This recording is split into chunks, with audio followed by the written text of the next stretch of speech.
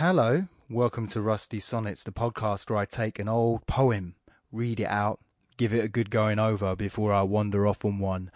My name is Niall, and today we will be looking at Elegy Written in a Country Churchyard by Thomas Gray, or as it is more popularly known, Gray's Elegy. So the full title is Elegy Written in a Country Churchyard, and it's by Thomas Gray, but we will be calling it Gray's Elegy from now on because the full title is a bit of a mouthful, and just most people call it Gray's Elegy. I don't really want to talk about the life of this poet too much. I'll tell you why I don't want to talk about the life of this poet too much. Unlike a lot, thankfully, we've hit a poet who had a kind of unremarkable life. He was all right. Perhaps the most remarkable things about this poet in some ways is how little was known of him. So Thomas Gray was a poet who really is what we would call a mid-18th century poet.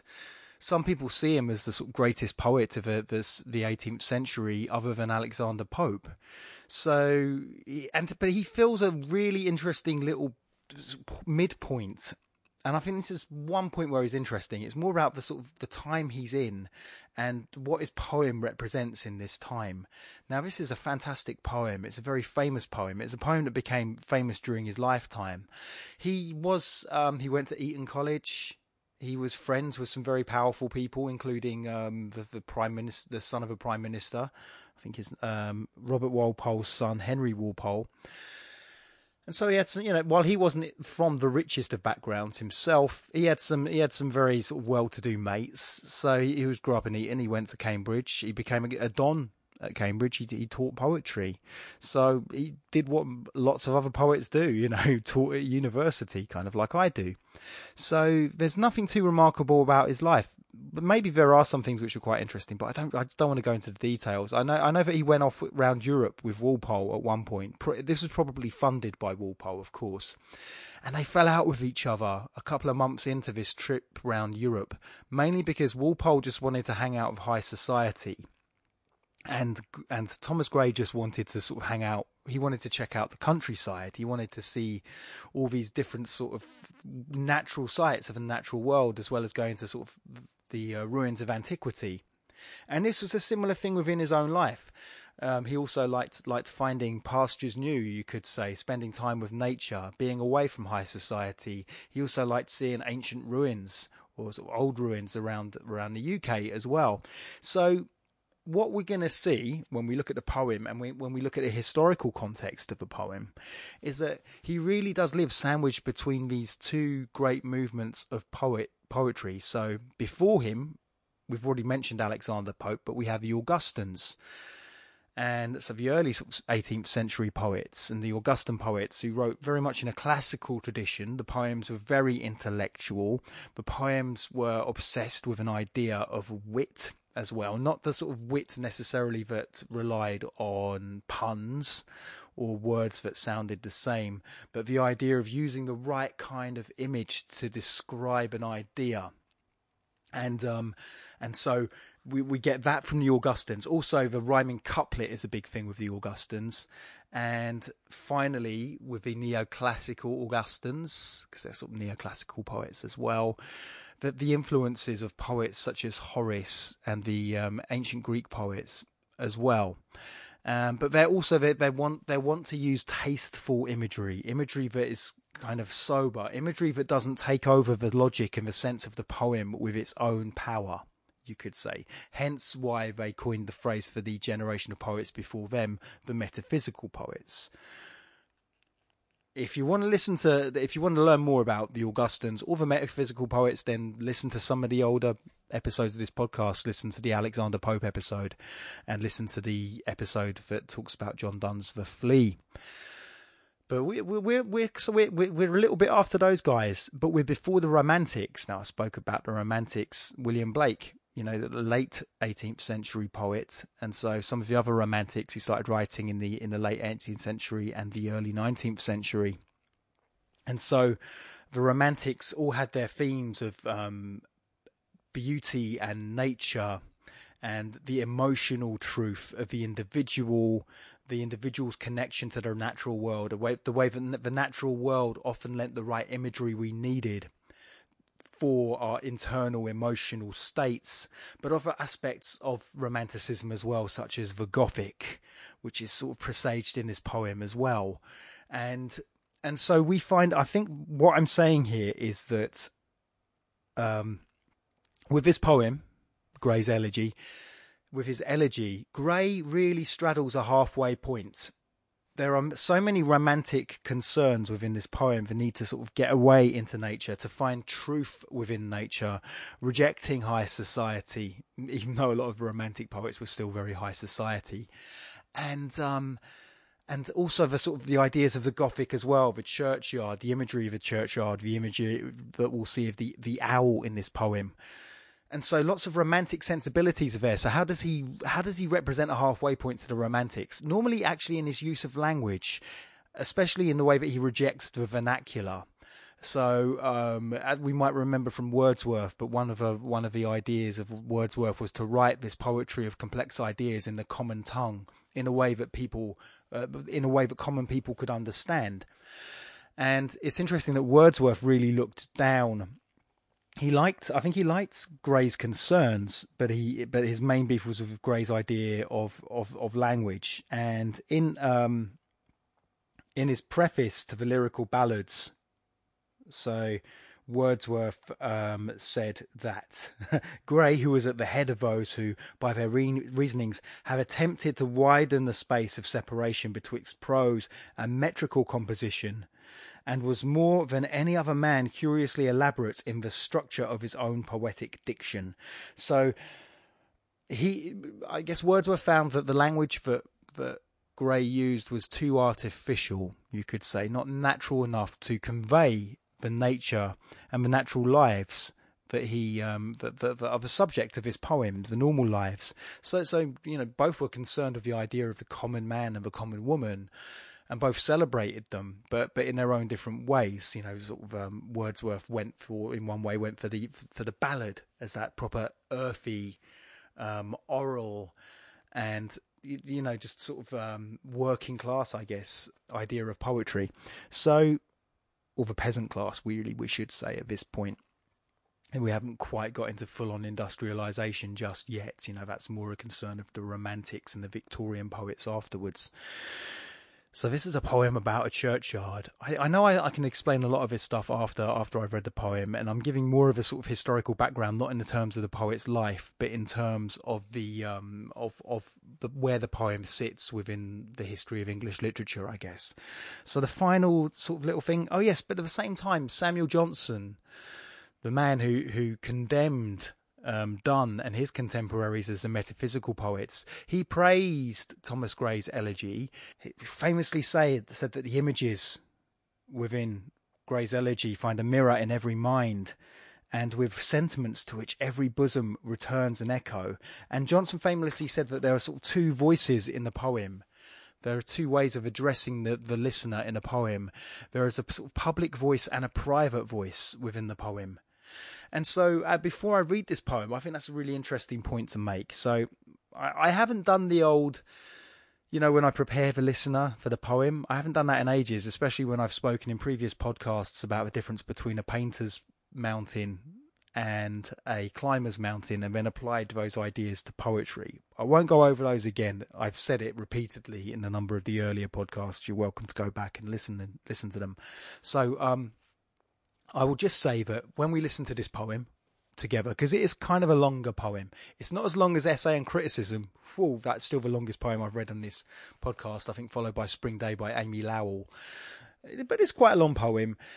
And I would just say, just listen to it in one sense. Listen out for the music of the poetry. If a striking image sort of flares up, then enjoy that image. If sometimes the language seems a little bit convoluted and you don't quite get what's being said, that's fine. Just carry on. We will return to all these aspects of the poem. We will look at what he was arguing in the poem, and then we will analyse other aspects of the poem. Okay, so let's just read the poem. Elegy written in a country churchyard by Thomas Gray. The curfew tolls the knell of parting day. The lowing herd winds slowly over the lea.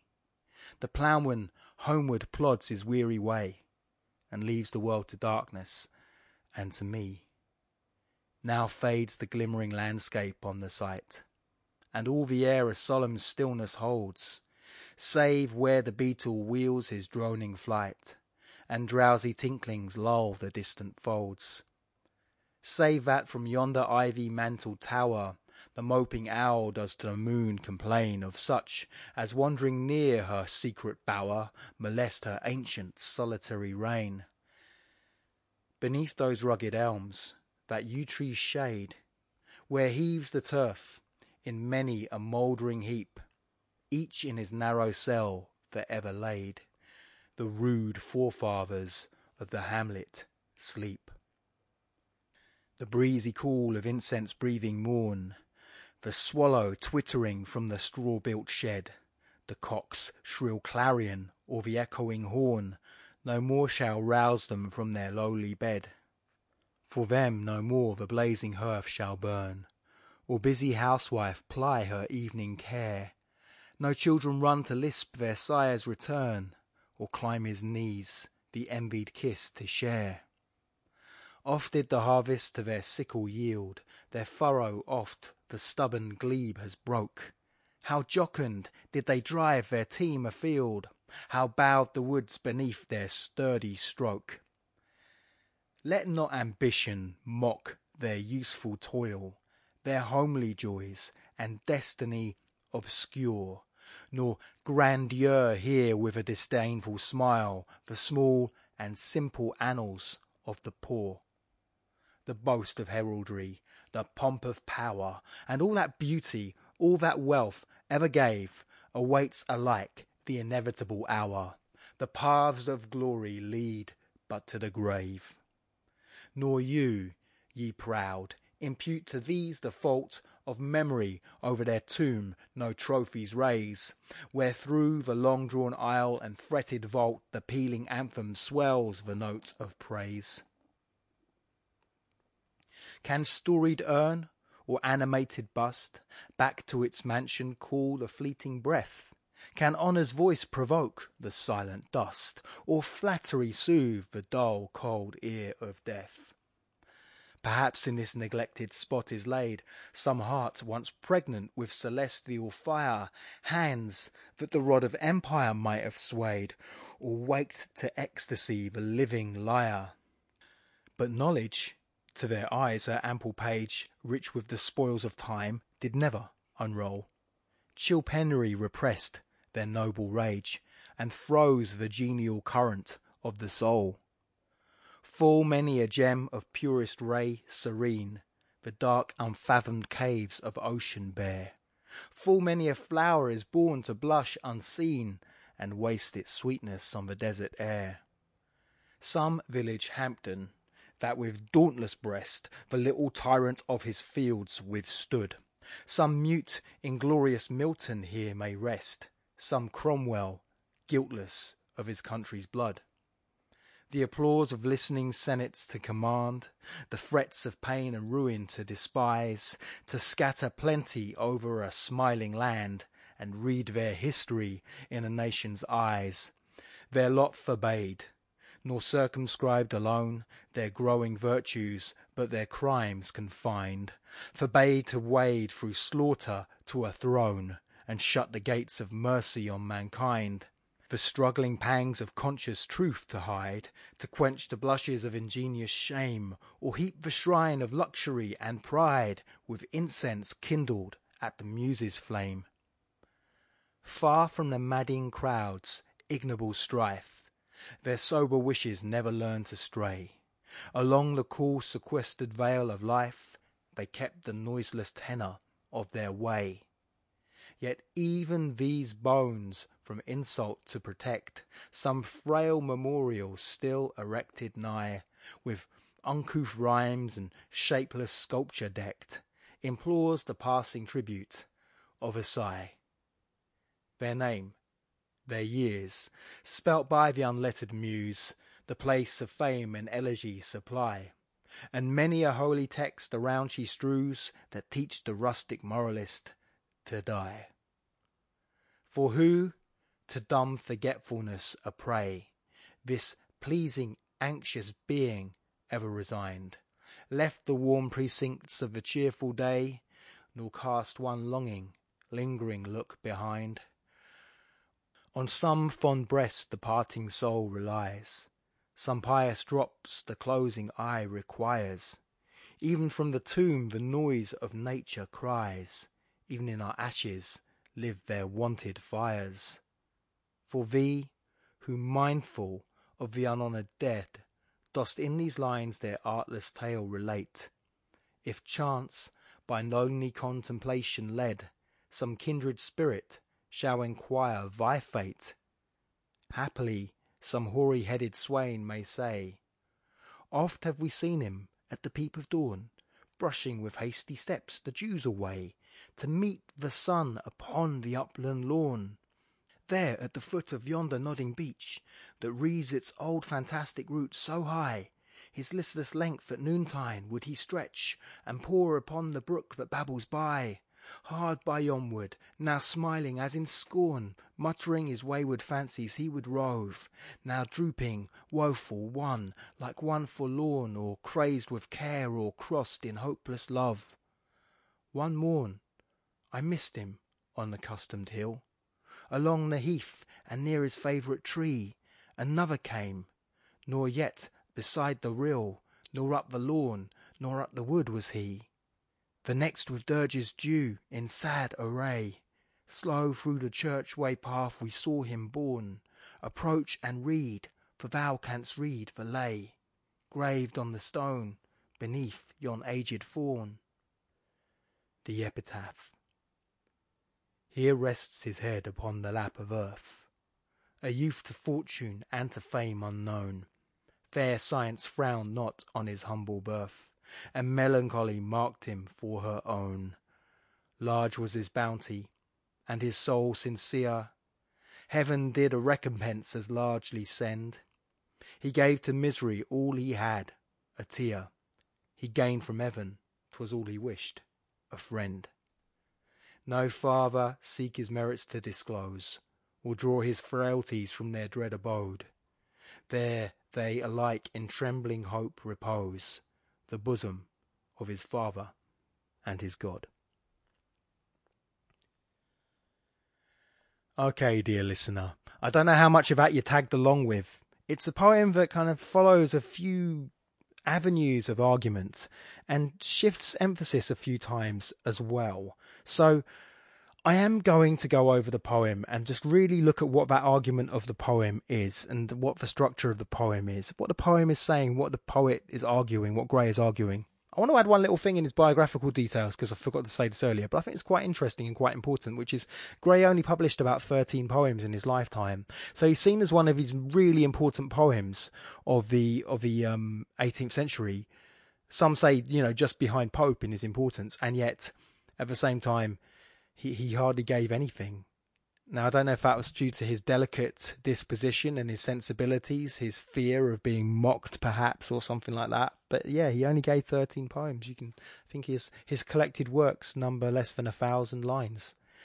So yeah, you could just read all of his poems in one afternoon if you wanted. But let's get back to his most famous poem and what this poem is actually saying. The poem begins with, an elegy often involves nature. It often involves blaming the dead as well. Also, an elegy is normally written to one person, and so this already is a different kind of elegy because he's addressing the rural dead. He's addressing people that lived normal lives, people whose names we don't remember, people who didn't win fame.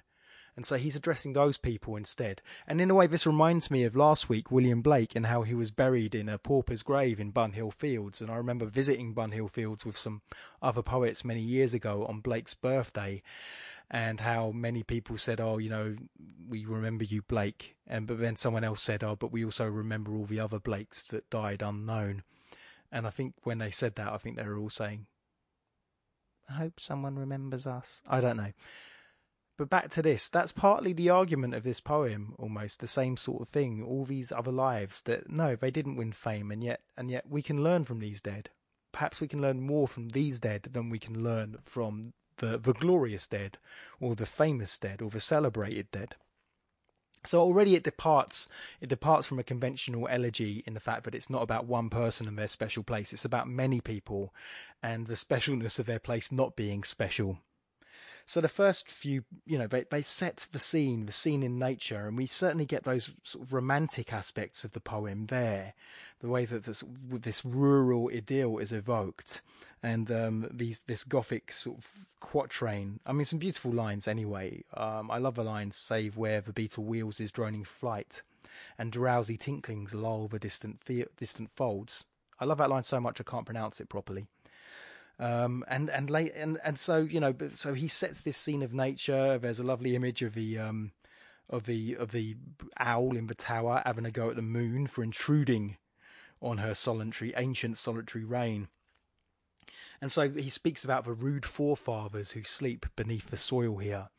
And that's an interesting line, the rude forefathers. So they are uncouth, they are unsophisticated, and yet they are the people, the forefathers, they are the people who made this place. This is where they sleep. So he's setting the scene. He's introducing us in the first, at least the first three stanzas. He's setting the scene of nature. Then in the fourth stanza, he introduces the subject of the poem, which is the people that are buried in the cemetery. Then he says how they will wake no more, and then in the sixth stanza.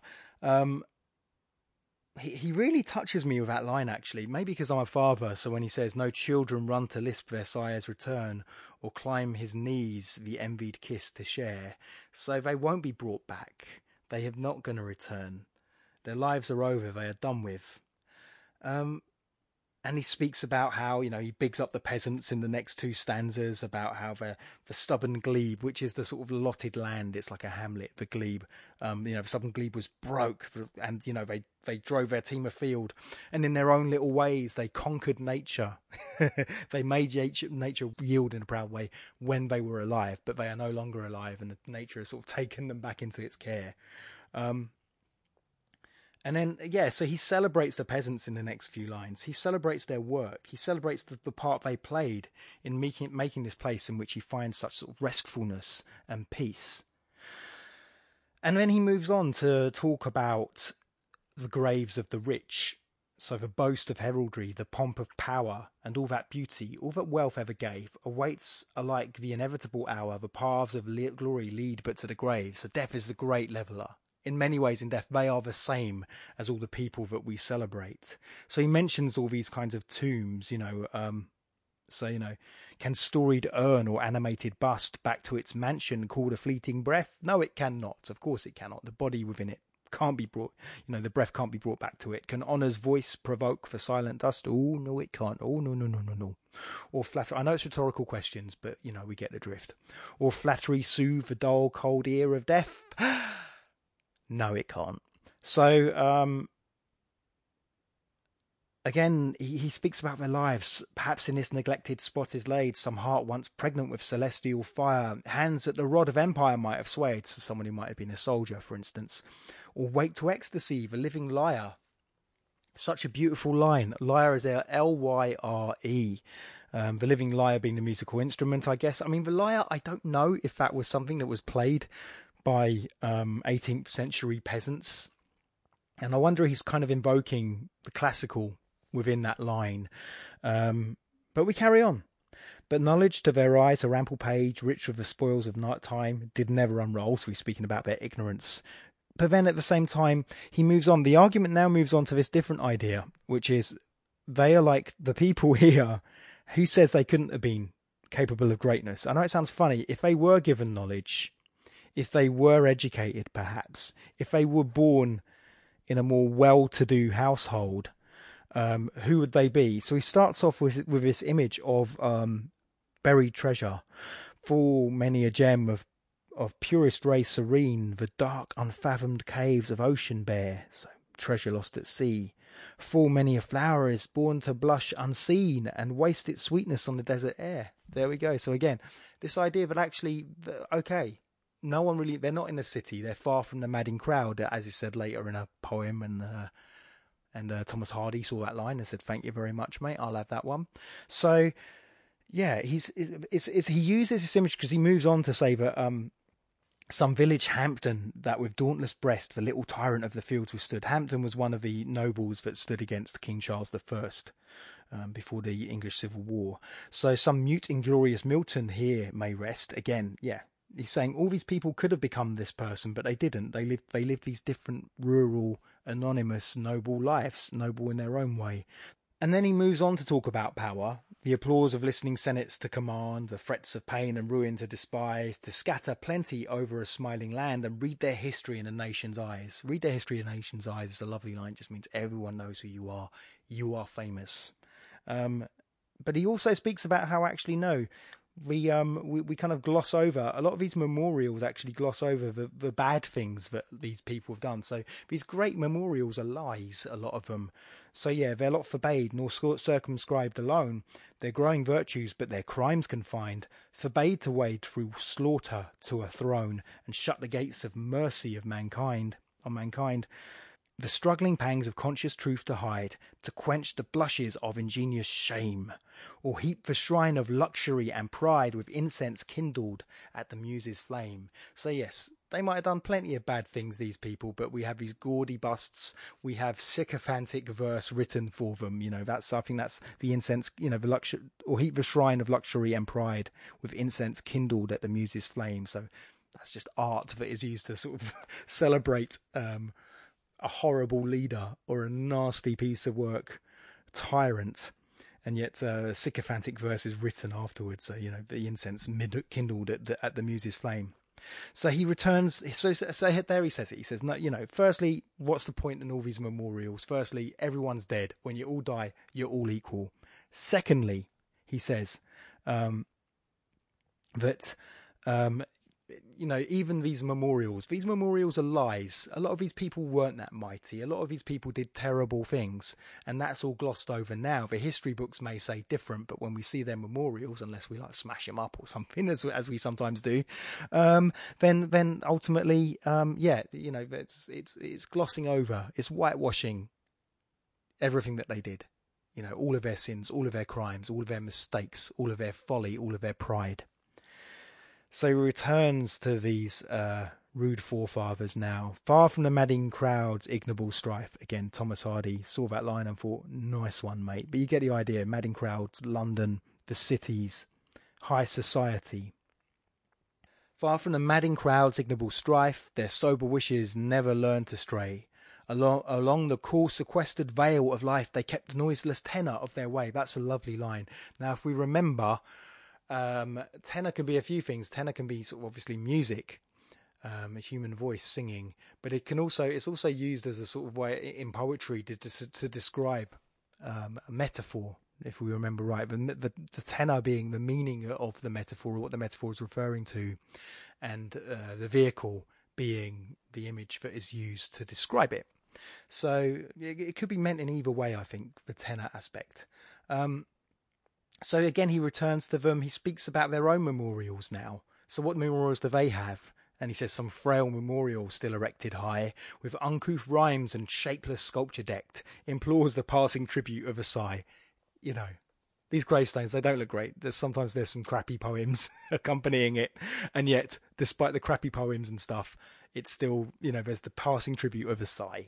He's begrudgingly praising the whole environment, the person's life, and the crappy poems that surround it still make him, still have an emotional response, even if it isn't perhaps the tears that he may cry on reading a true poetical masterpiece.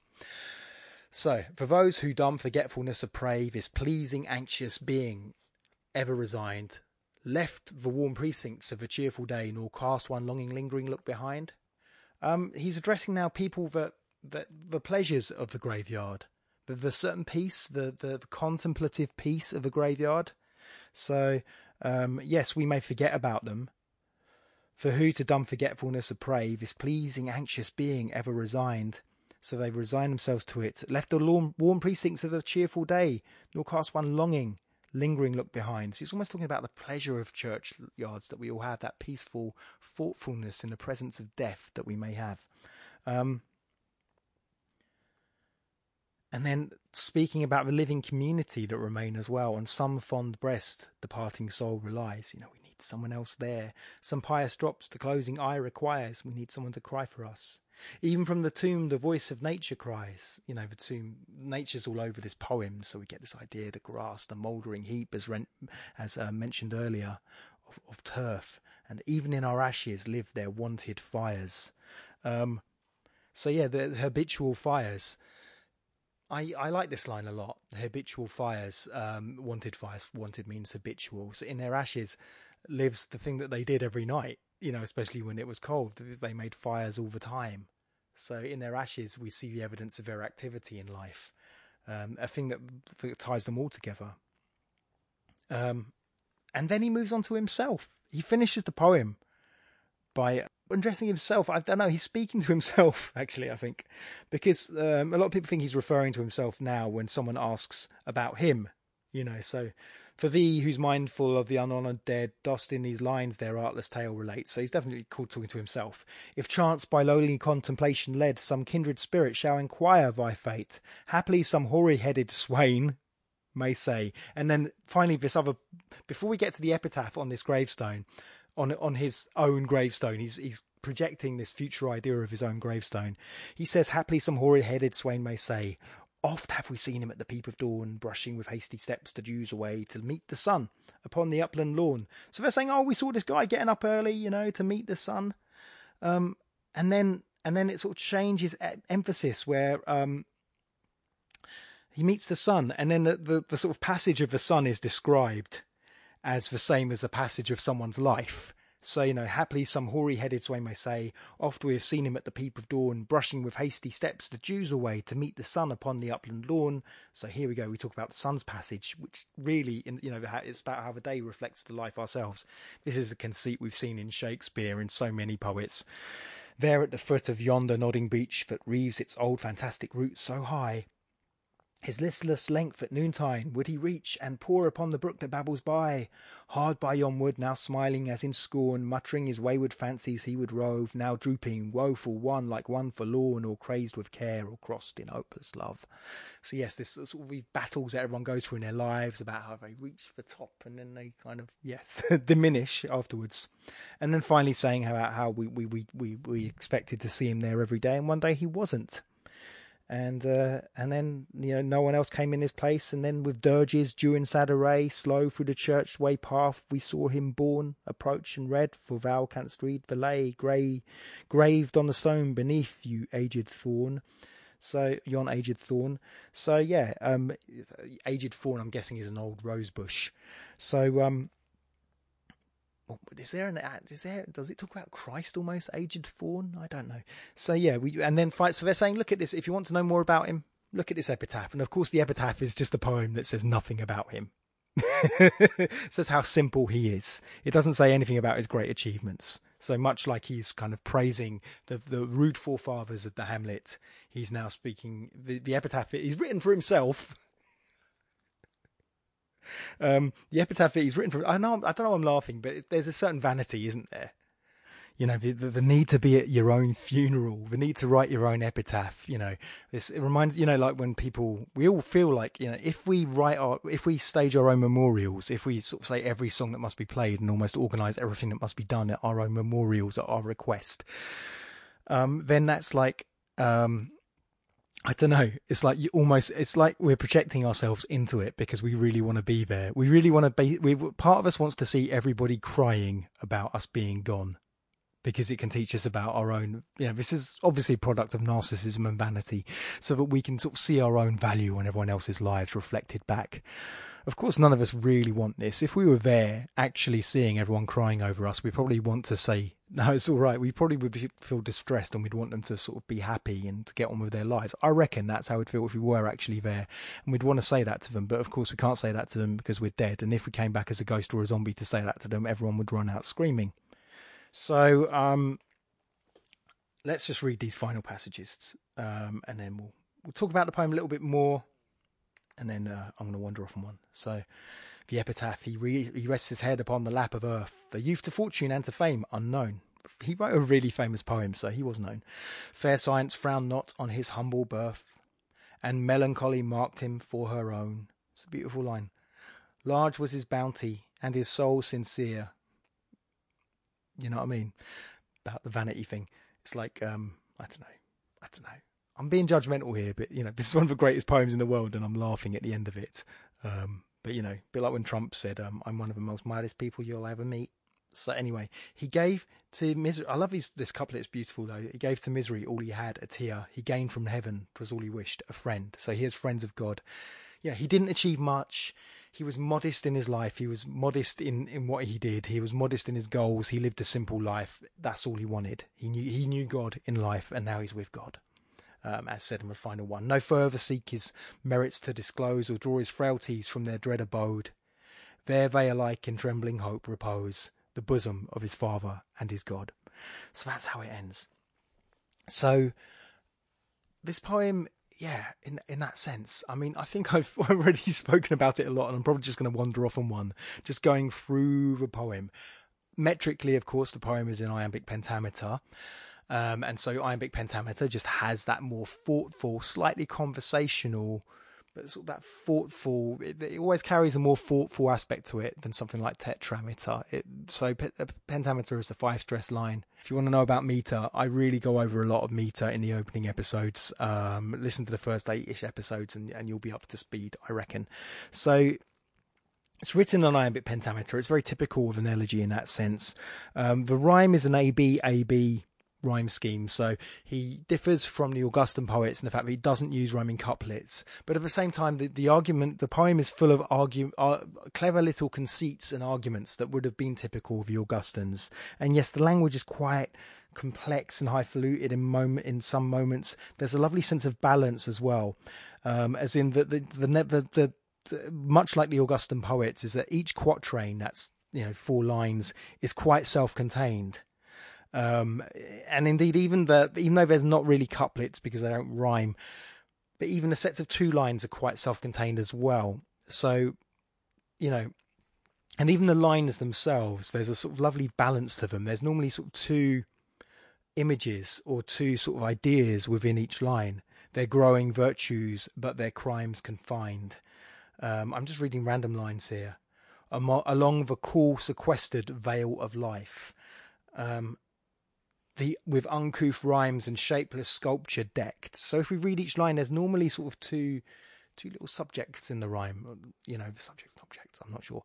But so there's a balance within the poem, I think, which shows the influence of the Augustans, of the metaphysical, or not the metaphysical, of the Augustans and the neoclassical poets such as Pope, and the very kind of neat piece by piece structure of the arguments of the poem as well really speak of the Augustan roots of the poem. But at the same time, this idea of celebrating the land, celebrating the poor, and the modesty of life, and the need to not show off. I mean, the Augustans were all about showing off, but in the right way. They couldn't be tasteless in how they showed off, but they were putting their wit out there to be admired ultimately. And so this is different. And again, that idea of the 2 voices of the poem, as in there are many complex ideas within the poem. There is certainly something that a slow, careful reading of the poem will yield many treasures. But at the same time, there are certainly passages of the poem that the common listener perhaps can understand, the general gist of it. So there is a public voice and a private voice within the poem. The public voice celebrates the noble forefathers and the rural ideal and the anonymous dead. And the private voice talks nearly near the end when he's speaking about his own death and his own life and his own willed epitaph. I could explain this poem a lot more, but I'm going to leave it there. So it's now time for me to wander off on one. I didn't have my recording of Ric Flair to signify I'm wandering off on one. When I wander off on last week, so I had to do voice myself, and it was very disappointing, and my throat's a bit sore this week, so I'm glad I've got Rick back with me. So when I wander off on one, which is an acronym WOO, it means that I've dropped all pretense at academic rigour. We are no longer strictly with the poem, and I'm just free-forming a few ideas before I say goodbye to all of yous. So, Rick, take it away. Thank you, Ric Flair. I wanted to speak about ideas of death, didn't I, last week? Do you remember last week during Blake's a Tiger, I wanted to speak about violent struggle and non-violent struggle and whether we should debate fascists. And I think I put that issue to bed forever there. In my typical ways, but I also spoke about the idea of a good death, how a death can instruct us, and I got inspired about the idea of a good death because of talking about William Blake, who used his final hours of his life to draw a final portrait of his wife, and to thank her, and then to sing hymns until he died for a few hours. And that seems like a really good death. And the other idea of a good death, actually, so sometimes there's this idea of our death that can be a gift to the living. When I read the introduction to the Tibetan Book of the Dead, they speak about the death of a particular monk, about how they were all there for the death and how important the death was and how good a death it was. And I have my own ways of interpreting these ideas, actually, which is we shouldn't hide from death. We should make death part of our life. And I think that's what this poem is about, actually, the idea of going into a graveyard. And I can understand why this particular graveyard inspires the poet, inspires Thomas Gray, more than maybe when we were underneath Westminster Abbey, underneath St. Paul's Cathedral, looking at this grand, pimped out tomb of Nelson, the sepulchre of Nelson, this giant marble thing. So most people will live an anonymous life, and most people will die an anonymous death, relatively, and that's the life and death that most of us are going to have. And there's a peace to be found in this particular churchyard because we're away from fame. I mean, maybe the peace that's found in a churchyard full of fancy people is that, look, it's exactly the bloody same. The headstones, as Gray argues himself, the headstones might be much more pimped out, much more fancy. The verse written beneath it might be sort of written by some sycophantic laureate, and there's a greater handling of the meter and more inventive use of rhyme, perhaps. But ultimately, it doesn't matter. So even look at they're all the same. It's still a bunch of bones under there. So there's that. So we can learn from the dead in that sense, that we can get a peace from being with the dead that we can't necessarily get from being with the living. But secondly, this idea again of a good death. Now, the other one I was thinking of is the great philosopher David Hume. And there's this idea, actually, his death as an atheist even as well, where again there's a famous account of his death and how cheerful he was about his death, even though he didn't believe that he was going anywhere, that he wasn't going to have eternal life or paradise, and him explaining why he was cheerful about his death and absolutely fine with it. So I think that sometimes actually that's the best thing to do. Because even in this poem he speaks about like the excerpts of scripture that teach us how to die, And so what do we do? There's a Zen proverb which I really like, and I often repeat it, which is, what do we do when we're feeling discouraged? And the answer is encourage others. And so sometimes living a good life is not just having a successful life. Living a good life is perhaps going through the most difficult times in life in a way that can give hope to other people. Even if we ultimately fail, the spirit with which we fail, the state of mind that we have when we fail, the state of mind that we have when the worst is happening to us can inspire the living, can bring richness to the lives of those around us. The Stoics were really good at this. The Stoic philosophers understood this quite a bit. They said, that the one thing you have control over and the one thing that you should be worried about in your life is not your riches, whether you've got a roof over your head. None of these things are under your control. The one thing you have control over and the one thing that you should protect is your virtue, they would say. Now, virtue isn't necessarily like, oh, dearie me, don't wear that frock, darling. It's more like virtue being just the way that you live your life. And I think that's the thing that shines out. So, yes, that's what I meant by having a good death.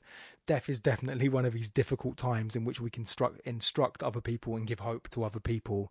And just by thinking about the living as we die, not being invested in ourselves. I know it's easier said than done, for God's sake. I'll probably just be like, shouting, for God's sake, screw all of you, don't you dare set foot near that machine to turn it off, you bastards. No, I want to die. I don't want to die. I don't know. I might be like that, but hopefully I won't be. Hopefully I'll find a way in my death, as hopefully I'll find a way in my life, because that's important as well. To sort of bring hope and light to other people. Oh my goodness, that was a bit deep, wasn't it? Apart from the silly joke at the end. Thank you for listening. Thank you for sharing. I hope you have a good week. If you want to share this, again, if you want to leave a good nice review on iTunes, that's very kind of you. If you want to share this podcast in any particular way you can share it, that would be really nice as well. But ultimately, I am super grateful for you guys for listening to me, and I'm really grateful to have this opportunity to do something I really enjoy. So hope you have a good week, or have a good whatever you're doing right now. Thank you for listening. Goodbye.